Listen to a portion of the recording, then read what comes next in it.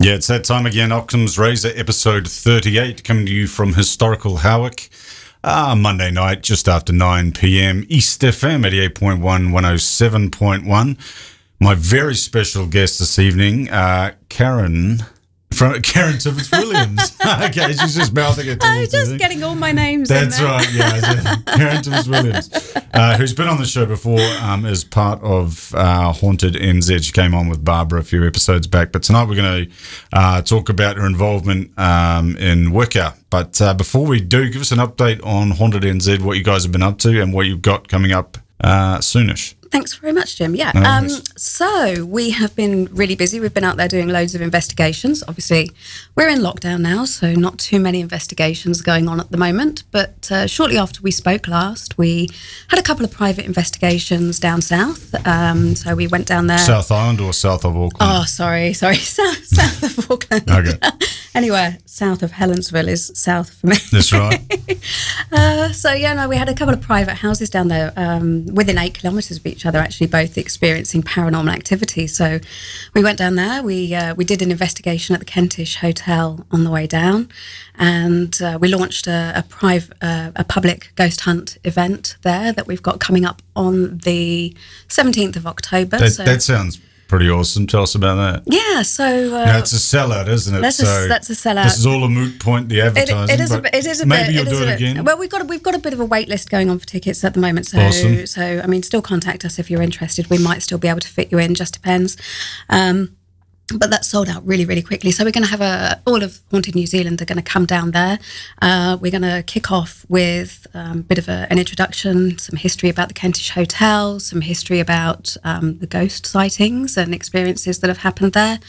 We're going to have dinner in the restaurant, and then we're going to go back upstairs. We're going to give a bit of an introduction to paranormal investigation, talk about how you would go about conducting an investigation, the kind of equipment that you might use.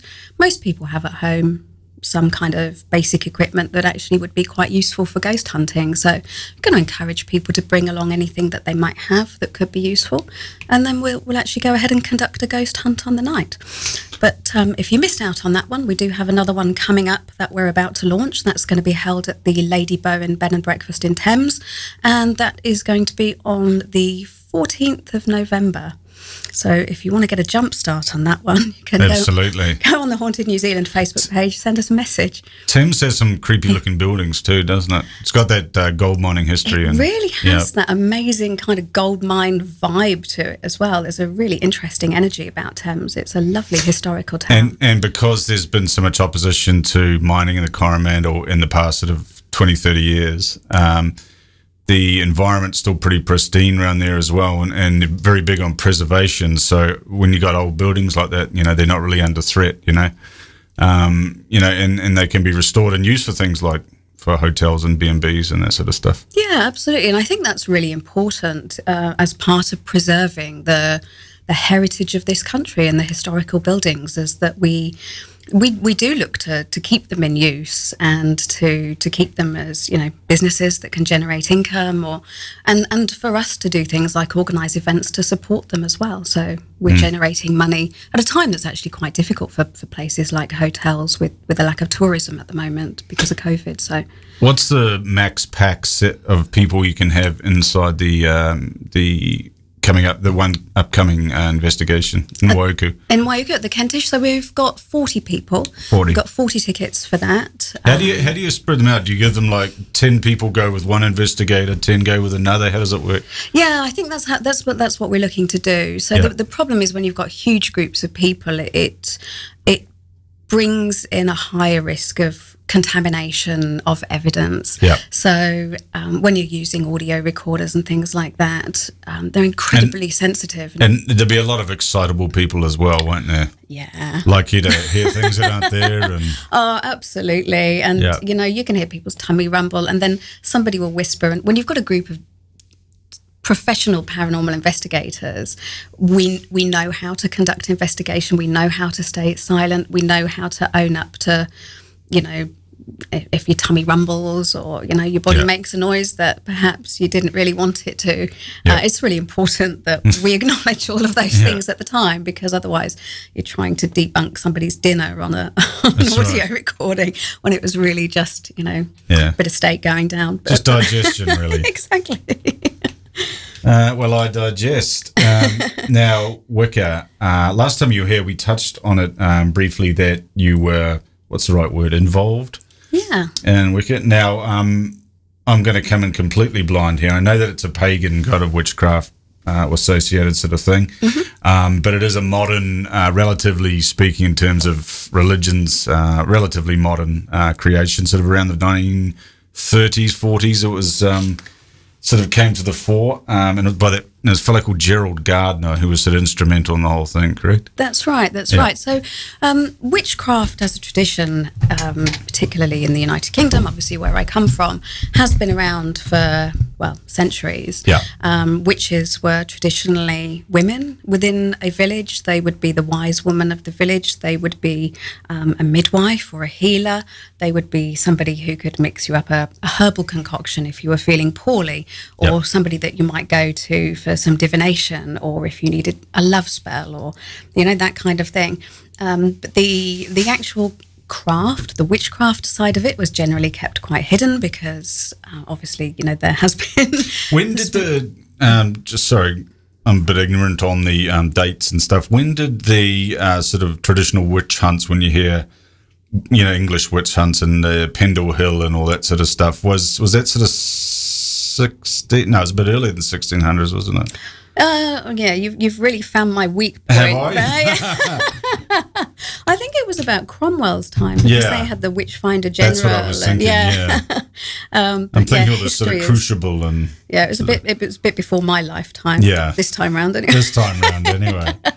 But you're absolutely right. So in the 1950s, Gerald Gardner in the UK modernised witchcraft and created what we now know as Wicca.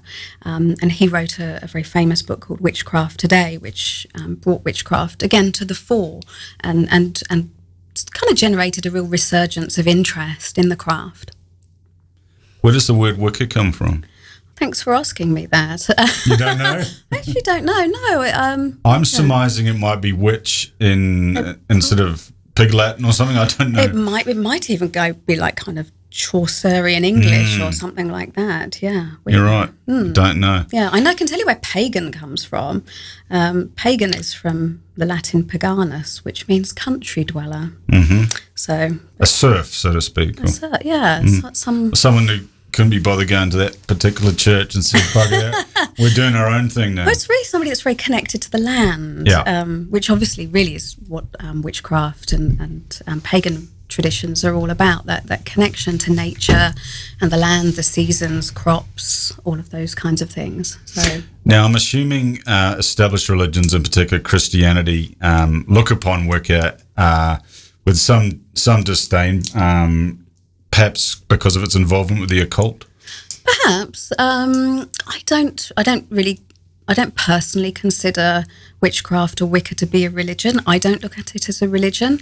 For me, it is more spirituality rather than religion. So it's more sort of ritual-based for you? It is ritual-based, very much so.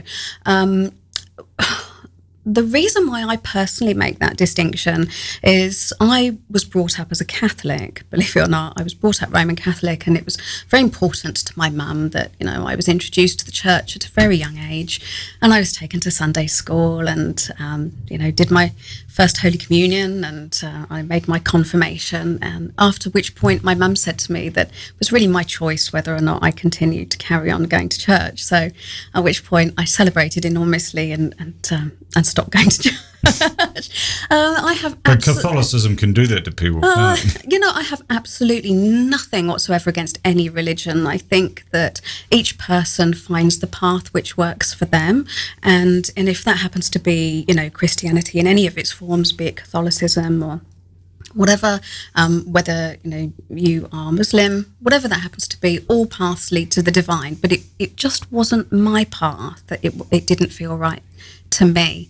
So I don't know. I mean, battles between different spiritualities or different religions have been going on for thousands of years. What part of it resonated with you, though, that you would follow that path as opposed to a organised or traditional religion? Ooh, that's a really great question. Great. If it's too personal, we can... No, I'm really happy to talk about it. And it's a great probing question. It kind of goes back to the fact that the house that I grew up in was haunted. Sure. So we moved into this house. My parents built the house. We moved into it when I was 6, and I lived there till I was 17. We probably talked about that last time. That was the ghost on the landing, wasn't it? That's right. With your sister. You assumed it was your sister, right? That's right. You have a good memory. I'm impressed. So that happened. I'm unemployed now, so I've got nothing else to do but listen to my own shows. To remember things that people told you before. That's right. So all of these things were going on. We had sightings of all kinds of stuff in the house. My stuff wouldn't stay in the same place. It would move around. And it really opened my eyes to the fact that there was more to the universe and there was more to this life than I really understood, and maybe many of us understood. But these things seemed to be a part of the world that I was living in, and that for me touched onto spirituality and religion, and my Catholic upbringing didn't really go very far as to explain all of that. So I became interested in the occult living in that house, and I think I was actually very good academically. I won an award at my school for doing something amazing with my exam results. Not with a Ouija board or anything. No, it wasn't with a Ouija. Okay. But they gave me a book token, and obviously with that book token, I didn't go out and buy myself a biology textbook. I actually went out and bought myself this amazing little divination set, and it came with some I Ching stuff and sort of tarot cards and some dice. I Ching sort of the yin and the yang side of things. That's right. Yeah. So you generate these hexagrams by the best way of doing it is by casting sticks. That's the traditional way of doing it. It takes a long time, but you actually get a much better result if you can be bothered to work through these kind of manipulations of these sticks. I'd be terrible at it because I'd just give up. But you can throw dice, which gives you kind of a quick answer, but it's kind of quick and dirty. And to be honest, I've always found I haven't really, it's not something that I consult on a regular basis. I tend to whip a tarot card out these days. But, back in the day when I was in my teens and I had nothing but free time on my hands, I discovered it was actually worthwhile doing that. So my interest in the occult kind of started there. My parents had an Arthur C. Clarke book kicking around, World of Strange Powers. And was that the one with the crystal skull on the front? Yeah. Awesome. I had that. Yeah, you had that same. I think I might still have it. There was 2 of them you put out. I need to get another copy of that because that was one of my kind of formative books. Before he retreated to Sri Lanka. Is that what he did? Yeah. He lived out his days in Sri Lanka. Enjoying his money. Yes, amongst other things. Oh, you obviously know some stories there, right? No. They would be going too far. But so that kind of covered all sorts of other really interesting topics. There was things like the stigmata in there, and Padre Pio, and photos of ghosts and stuff that were in that book that really kind of piqued my interest, and it sort of grew from there, really. I think those books piqued a lot of people's interest, didn't they? I think they did. Certainly the 10-year-old me was hooked from then on. I got hooked on the paranormal. My dad cut out a story out of the New Zealand Herald, I think it was, or it might have been the Auckland Star or something in those days. And it was called, I still remember to this day, it was called Scientists on the Trail of Bigfoot. And it would have been about 1987, 6, 5, somewhere around there. And there was a picture of the Patterson Gimlin film, a still or something like that, and a big story about how in North California these scientists were out, looking for Bigfoot and blah blah blah. And I was like, what's Bigfoot? I'd sort of heard of him. Yeah. I'd heard of him, but we didn't have the mass media you have now. It wasn't at your fingertips. You couldn't just Google it. Do you know what I mean? The different access we have to information. It's just amazing, isn't it? It's just amazing. I was trying to find something out the other day, and it's like, it's so easy. I just go and look it up. I remember back in the day, how do you find these things out? I mean, you've got to go to a library, and maybe they have something, or maybe they don't. But yeah. What part of what about the dark arts, for lack of a better term? They talk about, horn. When I think of it, I think of horn goat gods and all this sort of carry on and offerings. Did you, did that, as I said earlier, did that resonate with you? That sort of the pageantry of it, or the mystery, or the characters involved, for lack of a better term. What part of it sort of got your engine revving, so to speak? Gosh, wow. Was it the fact you'd seen ghosts? Because obviously you're moving from ghosts to sort of demonic sort of entities, aren't you? Not really demonic, no. I mean, the demonic side of things is not really a kind of central tenet of witchcraft. It's much more occultism. But people think it is, don't they? They cloud the two, don't they? No, they're really not particularly. I mean, you can kind of go down that track if you want to, but that's more goetic magic or ceremonial magic, more kind of invocation of demonic entities. Really is quite peripheral to what Wicca focuses on. The nice thing about witchcraft is, as I said, there's no dogma. You're not told what to believe. You're not told which gods to follow.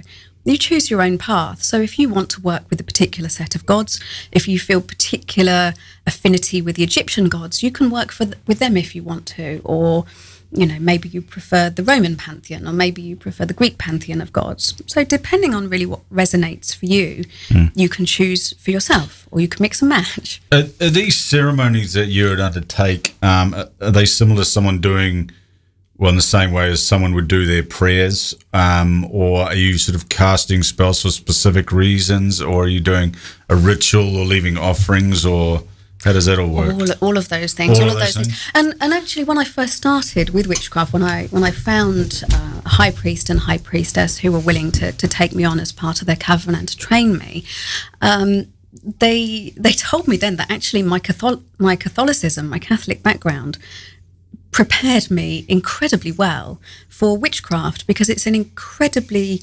ritual-based tradition, and there is a lot of set rituals. So while there's no dogma, there are, if you're going to do a ritual, there's a very specific set of things that you would do beforehand in terms of cleansing the space, clearing the energies, casting a circle, calling in the elements, calling in deities, and those things are... But you call in your own deities, or it's individual to each sort of... It would be person, right? Yeah, yes. Or if you were working with a coven, you would have discussed beforehand what the purpose was of your circle casting or your work. So, would your coven have a same end goal? Would they have would you be casting this, to the same deities and things like that? Oh, absolutely. If you're doing group work, that's what I mean. There has to be absolute unity with that. Yeah. And that's the thing with spell work. It has to be, everybody has to be on board. You all have to be incredibly clear on what you're doing.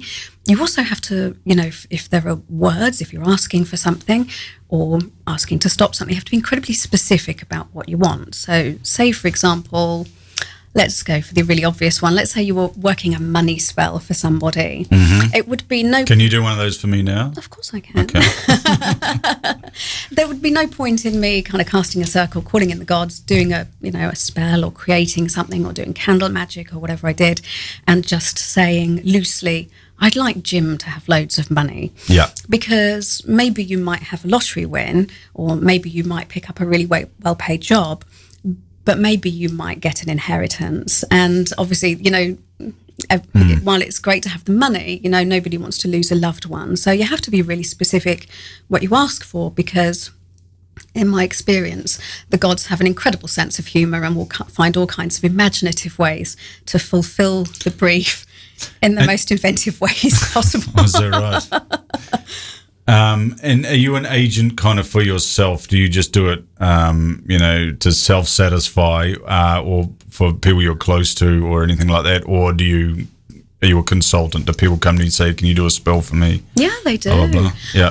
I mean, once you kind of start following that track, even if you don't really advertise it very much, people will find you. That's the same as psychics, isn't it? It's a lot of word of mouth, but I think so. Yeah, absolutely. So yeah, you get people contacting. Obviously, there's the house clearings. Sorry, I'm whacking your mic there.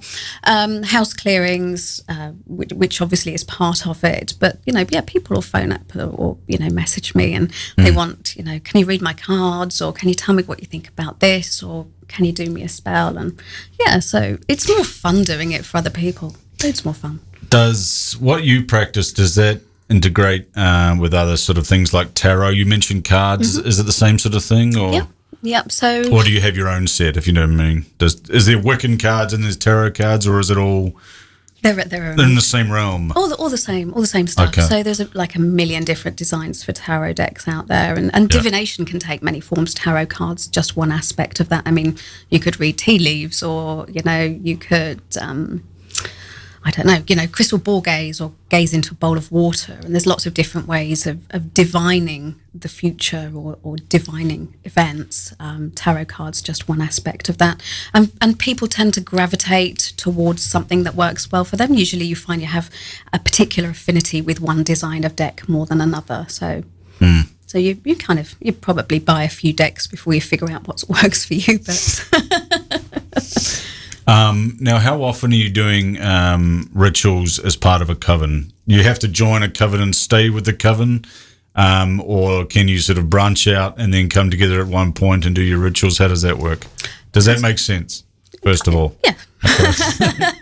I'm just wondering if it's a team, you go around in a minivans around the place doing your stuff, or do you meet once a year at the winter solstice, or... So, do you know what I mean? How does yeah, it work? so there are so within Wicca, you could a Wiccan is typically not a solitary witch, but within New Zealand there are very few actual Wiccans, Gardnerian or Alexandrian Wiccans. We're a rare breed. Sure, you were actually talking about was it a bloodline or just a direct sort of not a bloodline? What's the word I'm looking for? It's effectively a bloodline. Effectively, yeah, I see what you're saying. It's like an ancestry to this fellow almost. Gardner, correct? That's right. So what makes me Wiccan is that I was initiated by a high priest. So it's always the situation that a woman is initiated by a man and a man is initiated by a woman.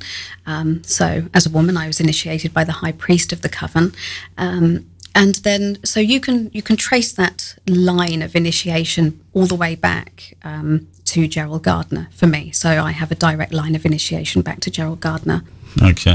And that was dating back to the 40s or so, was it? Or 50s? 50s, I think, yeah, 40s, 50s, yeah. Interesting. When did he live sort of much past the 50s, or? I knew you were going to ask me. Oh, you don't know that either? I live it and I practice it. That's I don't right. study it. That's right. I always do a heavy edit on. No, that's okay. You're asking me about the meetings. So there are 8 Sabbats a year. So Sabbats are kind of celebrations. Sabbats. Sabbats. Sabbats. Yeah. Okay. SABBATS. So you have the solstices and the equinoxes, and then you have 4 what they call cross-quarter festivals in there as well. So you have Samhain, which in England would coincide with Halloween. Over here, it is kind of a strange celebration that floats at a very peculiar time of year because obviously the seasons are reversed in this country, which throws everything beautifully out of the way. You have Lammas, which is loaf mass. So that's like a harvest festival. It's celebrated with bread. You have... they've given all of the equinoxes and solstices funny names, so I don't want to pop one of those out for you by accident. Lammas, Beltane, which is like a spring, like May Day, 1st of May traditionally in the UK. So, yeah. So you would kind of gather around those. Some sort of Wiccan bank holidays, so to speak. Yeah, pretty much. So Gerald Gardner kind of put that together with his coven, and they've got all the equinoxes and solstices in What's the significance of the solstice to obviously the ancient druids, they told the time by it or whatever they did, I don't know, time to put in the spuds into the ground. What significance is it to Wiccan? Well, it literally, as you say, it relates to the sun and the position of the sun and the length of the days. Yep. So, and that's incredibly important when it comes to the land and harvests and planting and growing. And, we are very connected to the seasons, as a witch. Yes, we are all running around in the dark, casting spells and doing all that kind of fun stuff. But it's very much about having a connectedness Yeah. Is that a word? Connectedness to the land, and much like Maori do with sort of their whenua. I mean, tangata whenua, kind of a connection. Being outside, observing nature, noticing what's going on around you, noticing that at the moment, there's an oak tree outside my house. The leaves are starting to come out on it. The lambs have been in my field for a few weeks now.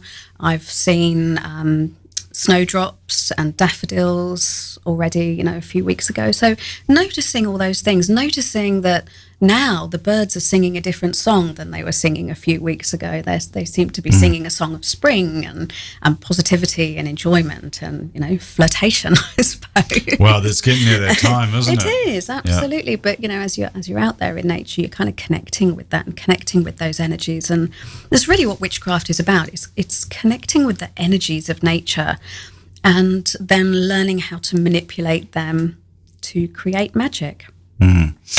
And do you have to conduct the rituals sort of away from the public glare? Do you do them in traditional, in the forests and things like that, and dark caves in the middle of nowhere? Can do, but don't. Can do. Tend not to. There's no central heating, right? No, it's kind of a bit cold. Yeah. Some traditions also work naked as well. So, you do have that public nudity and thing. you'd prefer it was in summer then, wouldn't you? Yeah. For a man, anyway. Somewhere to hang your cloak. That's right. But usually we work indoors and, in the comfort of your own home. I just had something pop into my mind. I was watching one of those shows on Discovery Channel the other day, and it had, and I think it was that paranormal show, Caught on Camera or something. Oh, that sort of magazine style one. It's on TV in New Zealand. Did you see it a few weeks back where those guys were doing a drone over that field in Britain? Yes, I did. And it sort of what was happening there? For those who don't know what I'm talking about, it was a couple of guys that caught what they thought was a ghost or a witch or something like that on drone footage she was sort of coming out of a forest in somewhere in Britain. I'm not sure exactly where. No.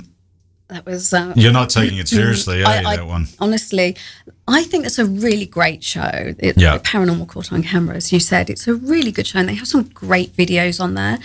But what frustrates me about that particular show is they never debunk any of the videos. So I've seen them show videos of some of Elon Musk's satellite launches, where they've been like really big, kind of spooky, beautiful trails left in the sky. And they sit there and talk about how weird it is and, what it could possibly be and is it aliens?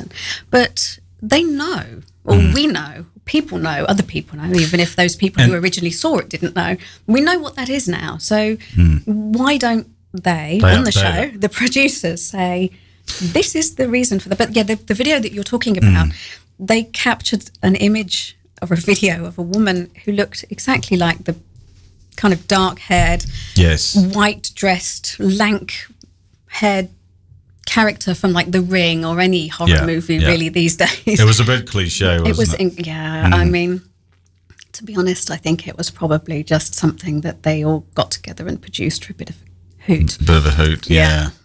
I love the inverted commas experts they have on those shows. I mean, quite often they hold, they're a marine biologist or, some sort of IT expert or film dissection expert or something like that.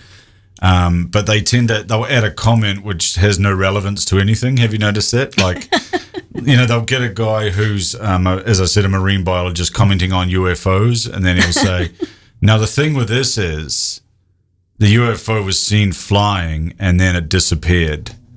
How did that happen? And you're left with that. And that's it. You know what I mean? Thanks for that insightful comment. Yeah, we all learned a lot. And because there's no definitive evidence, then you sort of, as you say, you just get left sort of hanging, don't you? Which is the case with a lot of these unexplained things. It's the same with evidence that we capture with Haunted New Zealand. We can't, go out there and say this is definitely paranormal unless you're having like a real Ghostbusters full-bodied apparition experience, or you've got your fan base is pretty nice to you guys though, aren't they? From what I see, I don't see a lot of sort of, or have you removed all the troll comments coming in and stuff?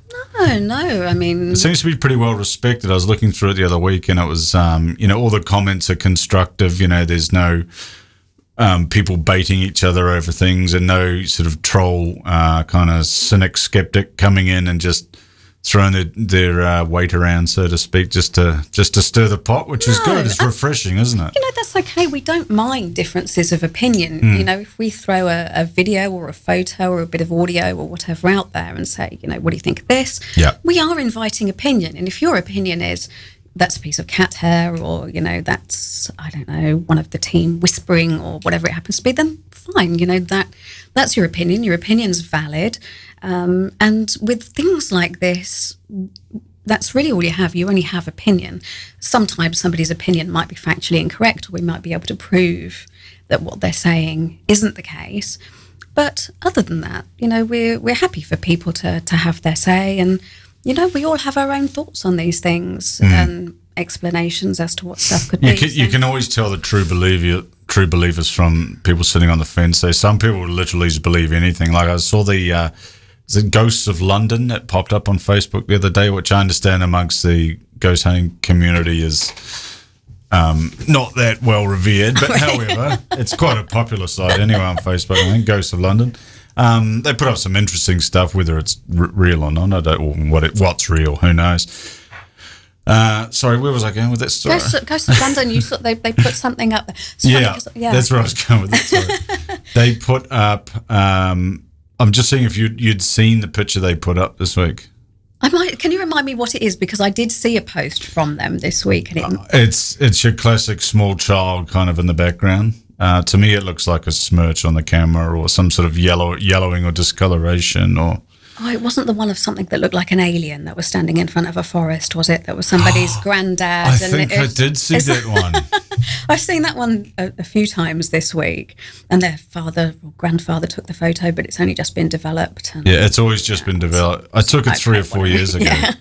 That usually happens, doesn't and here's it? this strange thing that looks like an alien. No, I was talking about sort of a small boy, 5 or 6 years old, and his face is on there, and as I said, it's kind of yellowing, and you can't really make out what's going on. But some people are just true believers, and a woman commented yes, that's him. He's looking for his parents. You know? Man! And just some people just comment that.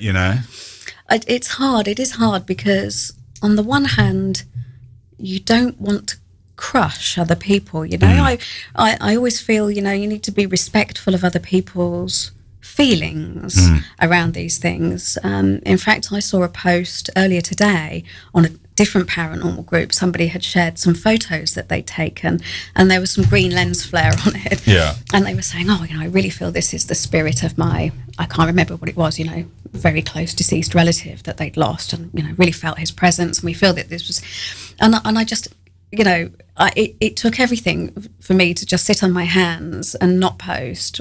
I think that you took this with a mobile phone and possibly an iPhone, and this green dot is actually a really common lens flare phenomenon, and it's not your deceased, I don't know, cousin or whatever.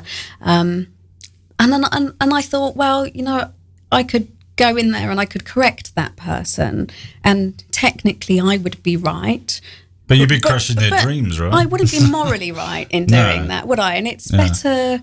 Sometimes it's better not to say anything than to be unnecessarily cruel about something. And sometimes, that was important for her in that situation. And if that's what she chooses to believe, then I think that there's really no harm in that. As you say, though, people do sometimes just always jump to the paranormal. Some people just absorb it straight up, though, don't they? Obviously they're looking at a site called Ghosts or whatever, so they're expecting to see things. Yeah. But just the way they lap it up, where there's no critical thinking done at all, no objective look at it. It's just straight to it, isn't it? If you want to believe, you want to believe, right? Yeah.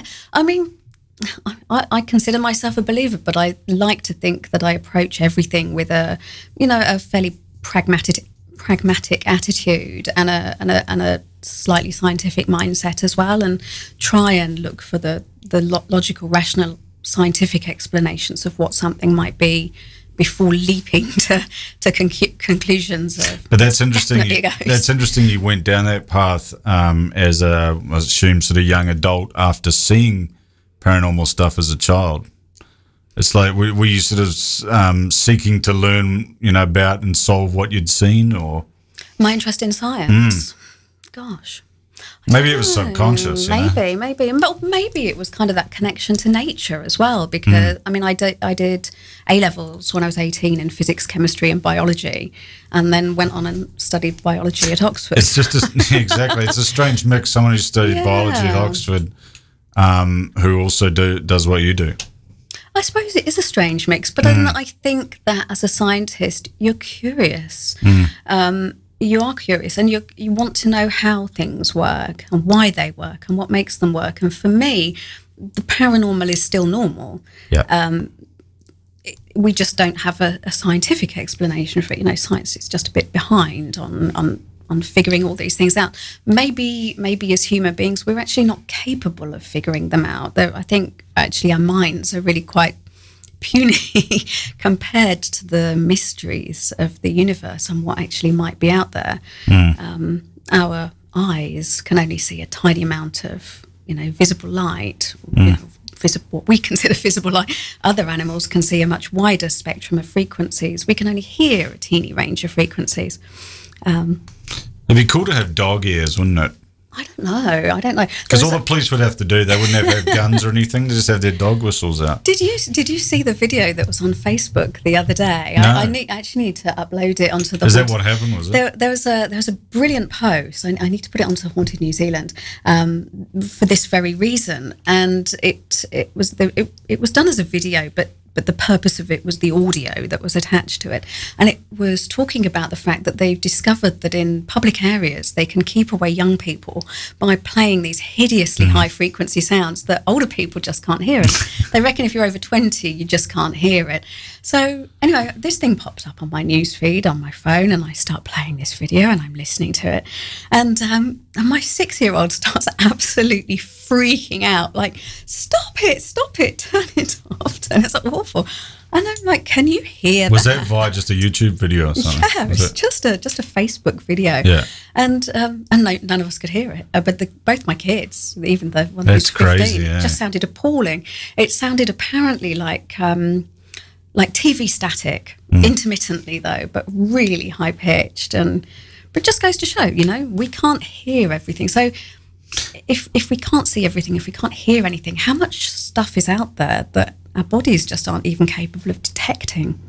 Just as you brought up sort of this inner ear question, these hums that people hear around the world, because there's an Auckland hum. For those listening, we're in Auckland, New Zealand, and there's always been a hum in Auckland. My mum can hear it. Some people I've spoken to can hear it. Not everyone can hear it. Probably about 2 out of 10 people. That's me doing an unscientific kind of poll. I first heard it about 20 years ago. Not heard it, heard about it. And some people just get this low frequency hum pitch in their ear all the time. Really? So it's like a constant. Well, I think it becomes like white noise to them after a while. They don't hear it. But like I've got an artificial heart valve, for instance, and when it's quiet, you can hear it ticking quite loudly. Oh, that's cool. I personally don't really notice it until someone mentions it, and I think it's kind of the same phenomenon. I'm not convinced the hum is some sort of alien fracking sort of experiment or anything, as a lot of people do. But there is some strange stuff going on, definitely. But I think it would probably be seismic. Seismic, yeah. It's an inner ear problem, isn't it, of some kind. I don't know if it's seismic. Isn't really particularly inner ear. It's some kind of good geological. Point. Yeah, good point. Like a geological. No, but like the rumbling, you know what I mean? Some ears can pick it up. Yeah, maybe could be. Yes, perhaps if it was just limited to who can hear those particular frequencies, like there's those low noises that elephants make to communicate over ridiculous distances. Interesting though, talking about low frequency sounds can give you the impression of paranormal activity happening. Are you talking about infrasound and stuff? Yeah, which is quite interesting. They reckon that happens in the tubes in London a lot because of the depth.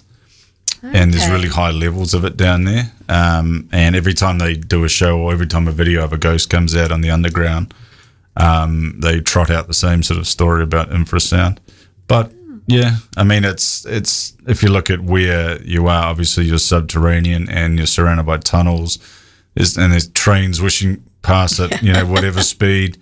There's plenty of opportunity for sort of strange things to get stirred up, right? Definitely. I've heard it used as an explanation for the caves or the tunnels under Edinburgh as well, because there's quite a lot of sort of paranormal activity reported. I'm still kicking myself. I've never been. I've been to Edinburgh, but I went there for a rugby game, and I went to Greyfriars Kirkyard, which have you been there?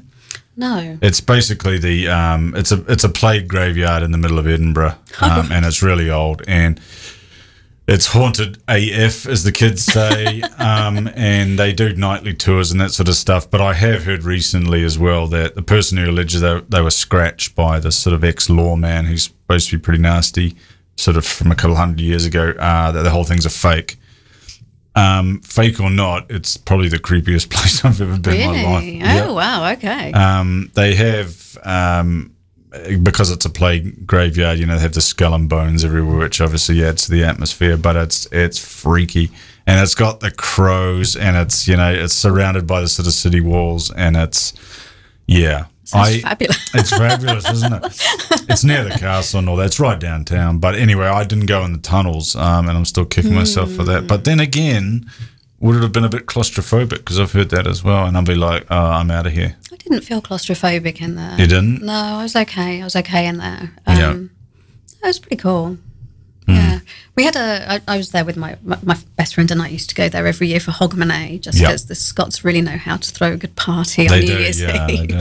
So we used to just trek up there for a few days every year, and we went around the castle, and she actually had a ghostly experience in the castle. So I think there's a bit where the crown jewels are, the Scottish crown jewels, and they talk about the most haunted part of the castle, and obviously nothing happened there, but there was this. It was almost like a hall or some kind of room that they just had like exhibition panels up in there with information on them, and you could just kind of walk around reading these panels. And there was nobody in there. There was just us wandering around reading these things. And then my friend came up to me and she said, "Did you just play a trick on me?" I said, "What on earth are you talking about?" So somebody pulled on her coat. And she said it was really low down as well, like it was a child tugging on her coat. But when we spoke to one of the security guards that were sitting near the crown jewels, told them what had happened, apparently it happens quite a lot around that area. So, is that right? Yeah, it's quite creepy. It's probably the most haunted place I've ever been. Edinburgh in general, it's crazy, It is. It's a great city. It's a lovely vibe and quite spooky there. Very spooky, especially when there's sort of, there's a bit of bad weather rolls in over that big sort of, what's that mountain sort of in the distance? And well, it's not a mountain; it's a big hill, isn't it? Scotland's full of big hills. It's all big hills. No, I'm sure it's got a name like Cragganmore or something. I don't know. I'd be speculating. A wee brie. Exactly. It's a spooky looking joint. Let's be fair. It is. I had a strange experience at Edinburgh Castle. Well, not as strange as you, probably not. Nothing tugging on my coattails, but. They have a book open, I think in a chapel, and I just went in with my mate and we're just looking around, and it was the war dead. So basically it would just have a British serviceman, blah blah blah, and I went in, and the open page was a guy with the same name as me. It was like top of the list, and it was the first thing I looked at. That is strange. Which is pretty weird, eh? Yeah, it's not like you've got a really common name. Nah, but Scotland cool. And all that, it's all sort of. Is it what your surname? Lancashire, around there. Yeah. It's quite a coincidence, though, isn't it? It is, though, isn't it? A bit freaky. I like that. Yeah. That's a good story. A little bit freaky. I never gave it too much credence until now, when sort of after you told your story. But I'd really like to go back to Edinburgh anyway. If COVID ever goes away, I can add it to my list on the Occam's Razor World Tour or European Tour. European vacation. Sounds good. Sounds awesome, eh? Ghost tour of the world. Yeah, I'm not the hugest ghost guy. I mean, I'm not as much as you guys, obviously. But I want to sort of go to all the paranormal sites and, the sites where things happen. Even cool things like sort of Arthurian stuff and, Tintagel and, Robin Hood and all this sort of stuff. These even myths and legends and stuff. I want to incorporate all that into an Occam's Razor book. So. Wow. Yeah, stand by for that when I can get out of New Zealand, that is, which who knows when that'll be. Well, you can probably get out just fine. I think it's getting back in. It's getting back in. I do have a British passport as well, wow. as a New Zealand one. So, because my dad was born there, right? So I got one by default, so which helps. Oh, well done. I let mine expire. Oh, did you? Yeah, it's just, couldn't be bothered maintaining 2 passports. Couldn't be bothered. While we're talking paranormal, I see that Aleister Crowley had some involvement in work at sort of 90. Yeah. Sounds about right. I don't know to the extent of his involvement, but I think that's perhaps where the press picked up their negative perception of the whole thing. Yeah, Crowley was a bit of a character. He was an incredibly accomplished magician, and did some amazing things. But yeah, definitely, it would be fair to say that he divides opinion. Yeah, He's a bit like I don't know. I was going to talk about Marmite, but you call it something different over here. English Marmite. They used to say you either love it or hate it. And I think Crowley is a bit like that. People tend to have very strong opinions one way or the other on Crowley. But yeah, I mean, his influences are certainly found in Wicca. There are certain written works of poetry and prose which were involved in some of the ceremonies that were borrowed quite heavily from some of his stuff. Yeah. In fact, we use... so he put his own touch to it, to his rituals and that sort of stuff. Well, I think Gerald Gardner wasn't opposed to borrowing freely from other traditions with which he had experience. So there's kind of a little bit of... I mean, in places it even touches on Freemasonry. Some of the Masonic ritual is incredibly similar to Wiccan ritual, particularly initiatory ritual. So it's quite interesting to see those influences through the teachings. Does Wiccan still retain that mystery, though, or has it sort of become more and more transparent, much like the Masons have? I think it does. I think it does. It does retain mystery. I mean, not all witches are out of the broom cupboard. Some of them are still kind of in the closet, so to speak. For me, just because of what I do, particularly with Haunted New Zealand, it's kind of fairly imperative that I talk about my experience and how it is that I can do what I do. It's almost my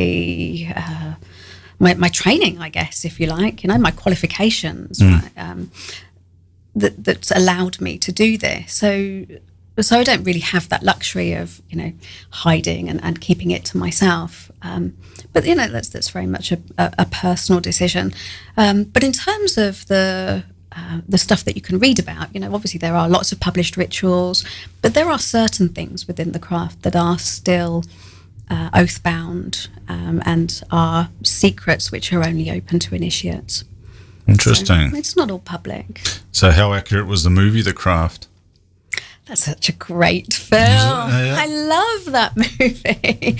It's fabulous. My goodness. I love that. Feruzia Bulk, absolutely. That is just her vessel, that movie. She makes that film. It wouldn't be the same without her in it. Yeah, she's got unusual features, but very watchable, right? Oh, she's great. She's fantastic. She brings such a passion to that particular role. I think it would be a little bit bland without her in it. And she does such a good job of representing that kind of dark nature of how power can, really appeal to your ego and take off and become too much, and then it controls you rather than you control it. And that is actually a real risk within the craft, is ego. Yeah, absolutely. That's something to watch out Becoming for. too powerful. Yeah, absolutely. Power is power corrupts, it's a very right? addictive drug. Yeah, absolutely.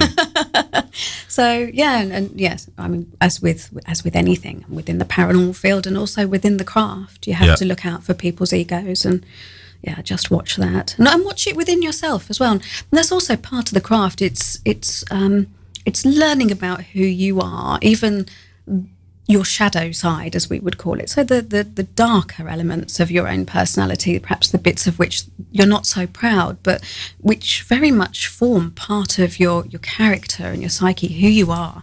You really need to be comfortable with all of that and to try and develop balance within yourself as well of all of those things. And it's important.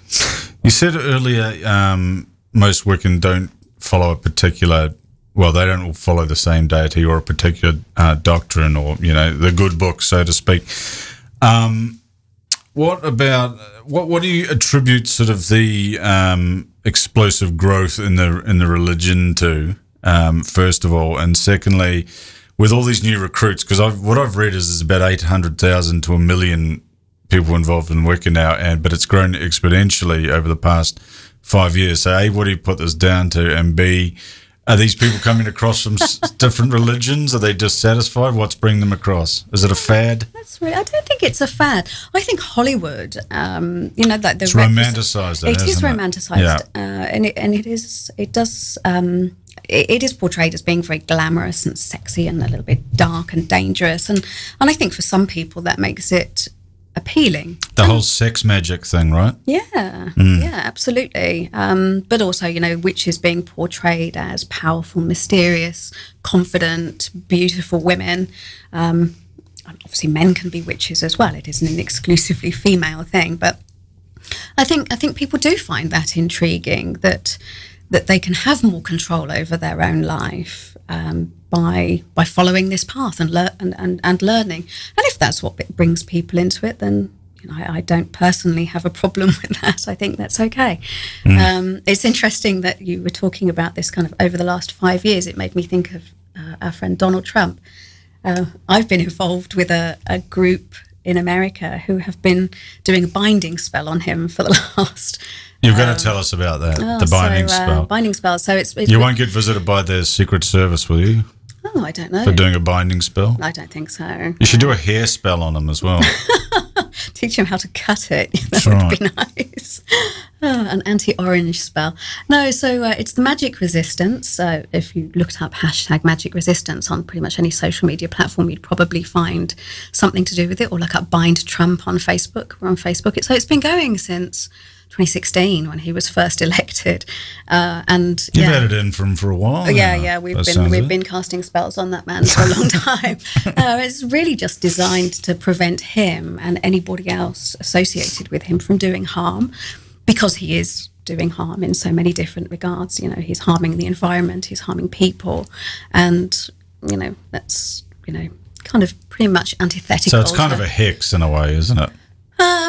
Binding isn't really a hex. Binding is trying to prevent harm. So it really is just, they do a binding actually in the craft. I bind you from doing harm to yourself and harm to other people.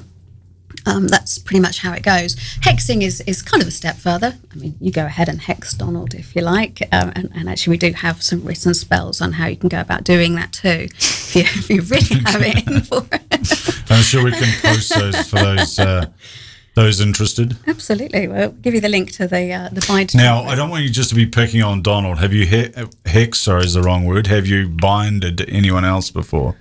Wow. A state figure of kind, Oh, like Mel Gibson or someone is what I'm getting at. I was never really a particularly political animal before Donald came along, and now I have a bizarre interest in American politics.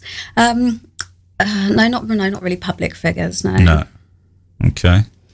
So it'd be good advice to stay out of your way if you don't want to be. Yeah. Never. Is it bound? Is that the plural? Yeah. Binding is the least of what I could do to you. Jesus. No, they say that I'm shifting uncomfortably now.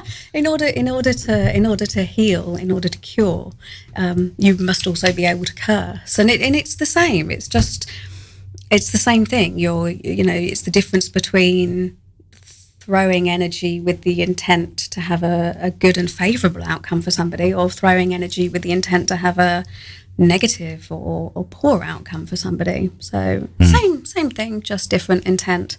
You can't learn to do one without being able to do the other. If one was to read the Book of Shadows, what would one gain from it? Because I was interested in doing some research. I just didn't have time today, and also there's...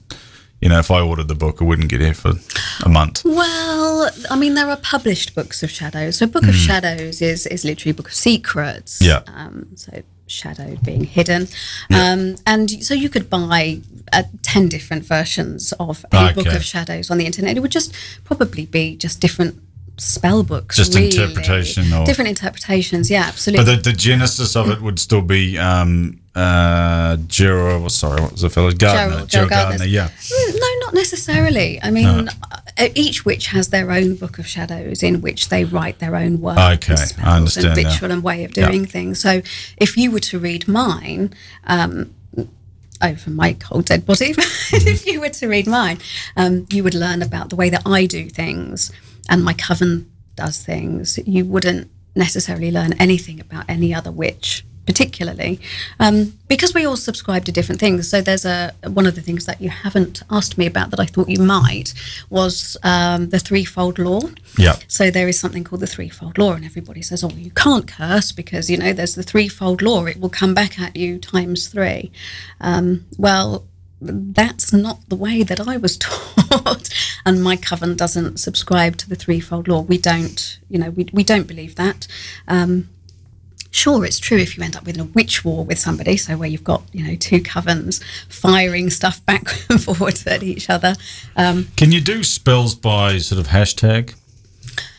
That's a really interesting question. Well, you spoke about the Trump spell, obviously. I'm just wondering. Yeah, and in fact, that there's a whole school of belief that Trump's success was down to meme magic, and it was all involved Pepe the Frog and meme magic and Russian magic, and all of these occultists. But yes, I think they probably had a lot more to do with it.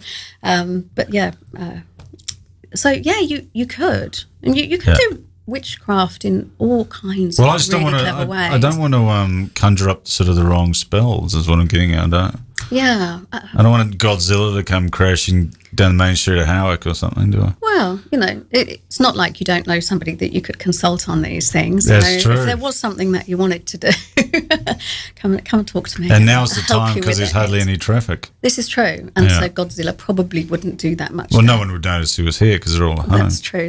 But that doesn't normally come from the sea. From Japan way, I understand, So probably somewhere around the Fukushima nuclear plant, I would suspect. Gosh, yeah. Well, he's radioactive, right? Well, he's product a mutant, that's right. He's a mutant. Right, we've come to the end. Occam's Razor, episode 30-something. I think it's 38. It might be 39. Don't hold me on that. Karen Tibbets-Williams has been here from Haunted NZ. We're going to leave you with Witchy Woman because that was Karen's request. That's by the Eagles, isn't it? It is. Witchy Woman. I've got it here. Now I've got the remastered version, so hopefully that'll sound pretty good. Sounds great.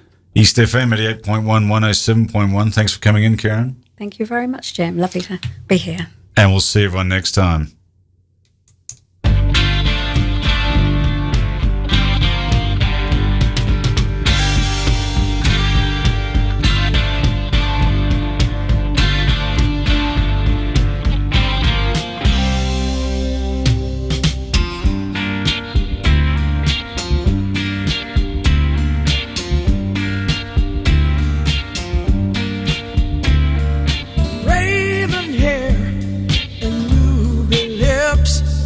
Sparks fly from her fingertips.